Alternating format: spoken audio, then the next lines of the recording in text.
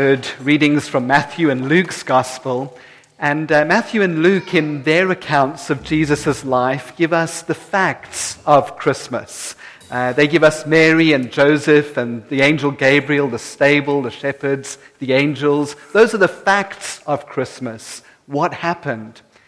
But in his Gospel, the Apostle John gives us the meaning of Christmas. He tells us what happened means. It's very easy for us to feel Christmas. All you have to do is sit back and wait for the nostalgia to hit. You remember Christmases past, or you get an opportunity to see Christmas through the eyes of a child or a grandchild. But in his gospel, John doesn't want us simply to feel Christmas. John wants to help us think about Christmas, to think about what all of this may mean for us personally. Let's have a look at what he says in John chapter 1. In the beginning was the Word, and the Word was with God, and the Word was God. He was with God in the beginning. Through him all things were made. Without him nothing was made that has been made. In him was life, and that life was the light of all mankind. The light shines in the darkness, and the darkness has not overcome it. The true light that gives light to everyone was coming into the world. He was in the world, and though the world was made through him, the world did not recognize him. He came to that which was his own, but his own did not receive him. Yet to all who received him, to those who believed in his name, he gave the right to become children of God. Children born not of natural descent, nor of human decision or a husband's will, but born of God. The Word became flesh and made his dwelling among us. We have seen his glory, the glory of the one and only, who came from the Father, full of grace and truth. This is God's Word. There's an awful lot that we could have a look at here. Don't worry, I've also got a turkey in the oven. I want us just to look at three things that John tells us about Jesus in these verses. And firstly, John tells us that Jesus is big. I'm sure you've had this experience. It's 11 o'clock on Christmas Eve. You're wrapping the Christmas presents. You get to the final box, and you suddenly come to the awful realization that you are not going to fit this present inside this piece of paper. You could have a degree in origami and still not get this box in this piece of paper. And in a similar way, Jesus is a lot bigger than we think. He doesn't fit into a little box or parcel. And John tells us three things about the bigness of Jesus in these verses. He tells us that Jesus is the Word of God. Our words are the very best expression of who we are. If you don't know me this morning, you might be able to infer a few things about me from the way I dress, from a little bit from my behavior, perhaps from my facial expression, but you won't really know what's going on inside of me, my thoughts or my emotions, unless I speak to you and reveal myself to you through my words.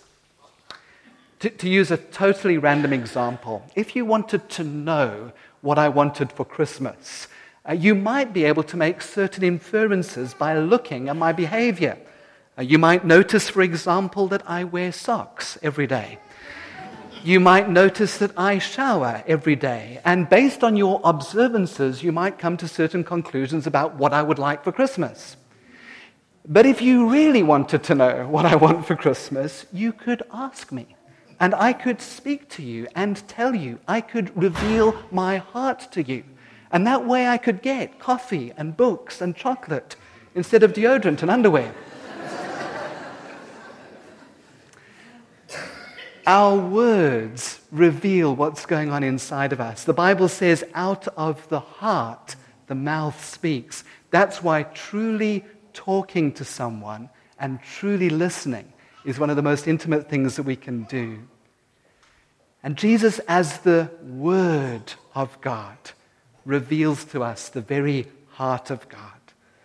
The writer to the Hebrews says about Jesus, the Son is the radiance of God's glory and the exact representation of his being. Jesus is the Word of God. He is God. Jesus is big also because he is the Creator. John says, through him all things were made. Without him nothing was made that has been made. In astronomy, Jesus is the one who made the stars in our Milky Way galaxy, some of which you can see here. We've never been outside of our galaxy, but as far as we can guess, our galaxy looks something like this. The next slide should show us what our galaxy vaguely looks like. You might say, well, I don't see me there. We're not even the center of the galaxy. As far as we can figure out, we're somewhere around here. And the next slide should show us roughly whereabouts we are. There we are. Just coming back to our Milky Way galaxy for a moment. Just the next slide. If we were able to count the stars in our galaxy, we were to start counting them at the rate of 1 per second, it would take us 2,500 years to count all the stars in our galaxy. And our galaxy is just one of an estimated 100 billion galaxies in the universe. The next slide shows us just a little bit of our universe. Or in the human body, Jesus is the one who created the 75,000 miles of blood vessels in your body that take blood to 60 trillion cells. He's the one who keeps your heart beating 100,000 times a day. Or in nature, in the woodpecker, Jesus is the one who made the tiny sponge-like cushion between its head and its beak, so when it drills a hole, it doesn't knock itself out. That might not mean a lot to you, but it's a big deal to the woodpecker. The Apostle Paul says of Jesus, by him all things were created, things in heaven and on earth, visible and invisible, whether thrones or powers or rulers or authorities. All things were created by him and for him. He is before all things, and in him all things hold together. He is bigger than we think. Because Jesus is big, and because he's the Creator, John tells us that Jesus is life. In him was life, and that life was the light of all mankind. The most depressing words you can read on Christmas Day morning are these: some assembly required, batteries not included. You finally get to open that huge box under the Christmas tree. You discover it's what you've always wanted, and you find it doesn't have batteries. And the peace and the tranquility and the harmony of the rest of the day is spoiled as you battle to try and insert tab A into slot B. I wonder how many of us haven't ruined a perfectly good Christmas present by going ahead and trying to assemble it ourselves without reading the instructions. And when we do, we often hear the most horrible sound you can hear on Christmas Day, the sound snap. I once spoke with a man recently who said that while he believed there was a God, he was a do-it-yourself kind of guy. And he felt that it would be fine to figure out his life without God. But if Jesus really is the author of life, if he has created all of this, then he is truly the only one who can explain and direct and help me in my life. In him was life, and that life was the light of all mankind. And so John tells us firstly that Jesus is big, the Word of God, revealing God's heart to us, the Creator, life. What is the meaning of Jesus being big? Well, if Jesus is as big as John tells us, then I should go to him, because he might know a thing or two about my marriage or my finances or my teenagers. Jesus is big. Second thing that John tells us in this passage is that Jesus became small. The Word became flesh.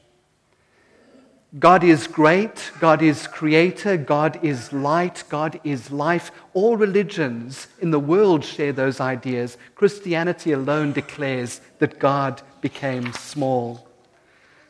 In one of his books, the author Max Lucado describes what this means in vivid terms. Let me read it to you. The omnipotent, in one instant, made himself breakable. He who had been spirit became pierceable. He who was larger than the universe became an embryo. And he who sustains the world with a word chose to be dependent upon the nourishment of a young girl. God was given eyebrows, elbows, 2 kidneys, and a spleen. He stretched against the walls and floated in the amniotic fluids of his mother. God is a fetus, holiness sleeping in a womb, the creator of life being created. The Word became flesh. John could have put this differently. He could have said the Word became human or the Word took on a body. But he said the Word became flesh, and he specifically uses a word that the Bible always uses to describe human frailty and fragility. So, for example, in Isaiah we read, "All flesh is as grass, and all their glory is as the flowers of the field. The grass withers and the flowers fall." Flesh is like a little bit of grass that lasts for a day. So it's the Word made soft, the Word made vulnerable, the Word made killable. Why does John emphasize the vulnerability of Jesus? Well, to point out something that the writer to the Hebrews explains. Since the children, that is you and I, have flesh and blood, he too shared in their humanity. Because he himself suffered when he was tempted, he is able to help those who are being tempted. If you went to a performance of Handel's Messiah sometime over this Christmas time, you would have heard the choir singing those magnificent words from the prophet Isaiah, written 700 years before Jesus was born. "For to us a child is born, to us a son is given, and the government will be on his shoulders, and he'll be called Wonderful Counselor, Mighty God, Everlasting Father, Prince of Peace." Wonderful Counselor. If you are going through problems in your life and you need to speak to someone, you want to speak to someone who knows a little bit about what you are experiencing. And so if you're having troubles in your marriage, you want to speak to someone who is actually married. Or if you have problems with your teenagers, you want to go to someone who has got teenagers or has had teenagers, or at least who has been a teenager. In Jesus we have a wonderful counselor because he understands us. Have you been rejected this morning? So was he. Have you been betrayed? So was he. Have you been abused or experienced violence? So has he. Have you lost a child? So has God. Have you lost a best friend? So has he. Have you been misunderstood? So was he. Been falsely accused? So was he. Have you been insulted? So was he. Are you poor? So was he. 3 years didn't have a place to call home. Are you lonely? So was he. Are you facing death? So did he. We can go to him and receive his help and strength and life and hope because he understands us. And maybe you're saying, well, I did go to him and it didn't work. I cried out to him and he didn't answer my prayer. I feel abandoned by God. Jesus knows what that feels like too. Jesus knows the pain of unanswered prayer because in the Garden of Gethsemane he said, Lord, if there's another way, take this cup from me. And that prayer wasn't answered. And from the cross he cried out, my God, why have you forsaken me? And so as the writer to the Hebrews says, in Jesus, we don't have a God who lives 1,000,000 miles away and is unable to sympathize with our weaknesses. We have one who's been tempted and tested in every way, just as we are, yet was without sin. And thirdly, in these verses, John tells us that Jesus came near. The Word became flesh and made his dwelling among us. Again, there are lots of ways that John could have expressed that. He could have said that the Word took up residence in our world, or the Word moved into our neighborhood, or the Word came near. But John literally says the Word tabernacled among us. In the Old Testament, the tabernacle was a huge tent in which God's presence resided. Although God fills the universe, he promised to meet with his people in a special way in this tent. If you move into Pinelands and you build a huge house with a huge wall with spikes on the top and barbed wire and an electric fence, it says something about your desire to be with other people. But if you set up a tent in my backyard, it probably means I'm going to be seeing quite a bit of you as you move in and use my bathroom and use my kitchen. God pitched a tent in our human backyard so that we would have a lot of dealings with him. But there was a problem. You see, the high priest could only enter the most holy place of that tent once a year. Only once a year, and only with blood. Why? Because of the sin of the people. Here in John chapter 1, John describes Jesus as being light, but a few chapters later he says, light has come into the world, but people love darkness instead of light because their deeds were evil. Everyone who does evil hates the light and won't come into the light for fear that their deeds will be exposed. Our sinfulness is a barrier that prevents God coming near to us. But Jesus came so near that he overcame that barrier. Do you remember the moment that Jesus died on the cross? We read that the curtain in the temple, that one that separated the most holy place from the rest of the temple, it was 1/2 meter thick. It was torn from top to bottom as God threw open the curtain and said, come, I've done everything possible through the death of my Son to bring you to myself. We sang about it a little earlier in our first carol. God and sinners reconciled through the life, the death, the resurrection of our Lord Jesus Christ. And so John says of Jesus, we've seen his glory, the glory of the one and only who came from the Father, full of grace and truth. Jesus tells us the truth about ourselves, that we do indeed prefer darkness because our deeds are evil, and there's a part of us here this morning that we wouldn't want anyone to know about. We sometimes even deny it to ourselves. But Jesus is also full of grace. He's not prepared to leave us in our sin and darkness and death, but he comes as near as possible to bring us out into his light. I heard a story about an American Navy SEAL, Special Forces, who they and their team had to go and free a group of hostages in some dark part of the world. And the team flew in by helicopter. They made their way into this compound. They stormed into the room where the hostages were curled up in a corner, terrified. The room was filthy and dark. The hostages were all huddled together.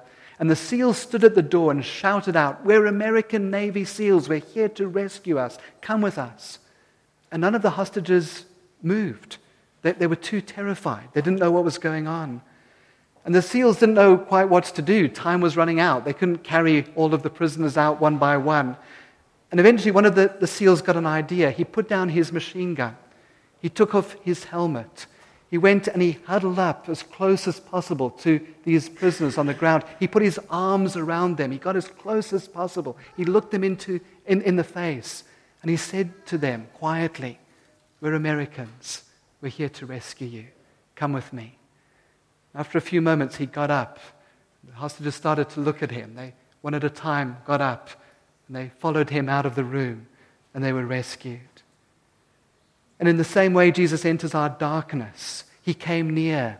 He stretched out his hands on a Roman cross and paid the price for my sin, died my death to bring me back to God. Jesus has come near. What is the meaning of Jesus coming near? Once again, it's an invitation for us to draw near to him. God has gone to extraordinary lengths to be near to us, and now he invites us to be near to him. And John tells us how to do that in verse 12. Though the world was made through him, the world didn't recognize him. He came to that which was his own, but it didn't receive him. Yet to all who received him, to those who believed in his name, he gave the right to become children of God. Now, when we truly see Jesus as John describes him, either we can decide that he's a fool or he's evil and we run from him, or else we throw everything at his feet and say, my Lord and my God. And we build our lives around him. But we can't go halfway. We can't just like Jesus if he is God and creator and life and light. It's all or nothing. Believing in Jesus isn't simply an intellectual assent to the truth, I believe Jesus is the Son of God. It's a surrendering of my entire life to him as God. And receiving Jesus means taking him into my life, my home, my school, my work, my marriage, my dreams for who he really is. And we could do that even this morning. We could start a relationship with Jesus by singing the words of our final carol and meaning them in your heart. O holy child of Bethlehem, descend to me, I pray. Cast out my sin and enter in. Be born in me today. You could take one of our tracts at the back there, your most important relationship, and use the words there to start a relationship with Jesus. It would be a start, a little bit like the vows at a wedding. The vows don't make a marriage. They initiate and formalize a marriage. Marriage is then created day by day over years. And a new life with Jesus could start for you today and then grow into the most beautiful friendship through a daily surrender of your life to Jesus, life, light, creator, God. I could assure you it would be the best Christmas for you ever if you experience this new birth for yourself. Let's bow together in prayer.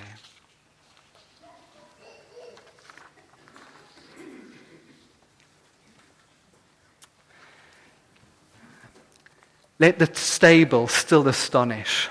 Straw, dirt floor, dull eyes, dusty flanks of donkeys, oxen, crumbling crooked walls, no bed to carry that pain. And then the child, rag-wrapped, laid to cry in a trough. Who would have chosen this? Who would have said, yes, let the God of heaven and earth be born in this place? Who but the same God who stands in the darker, fouler rooms of our hearts and says, yes, let the God of heaven and earth be born in this place. Father God, you've said yes to us this morning. Won't you give us the courage and the strength to say yes to you today and all days? Amen.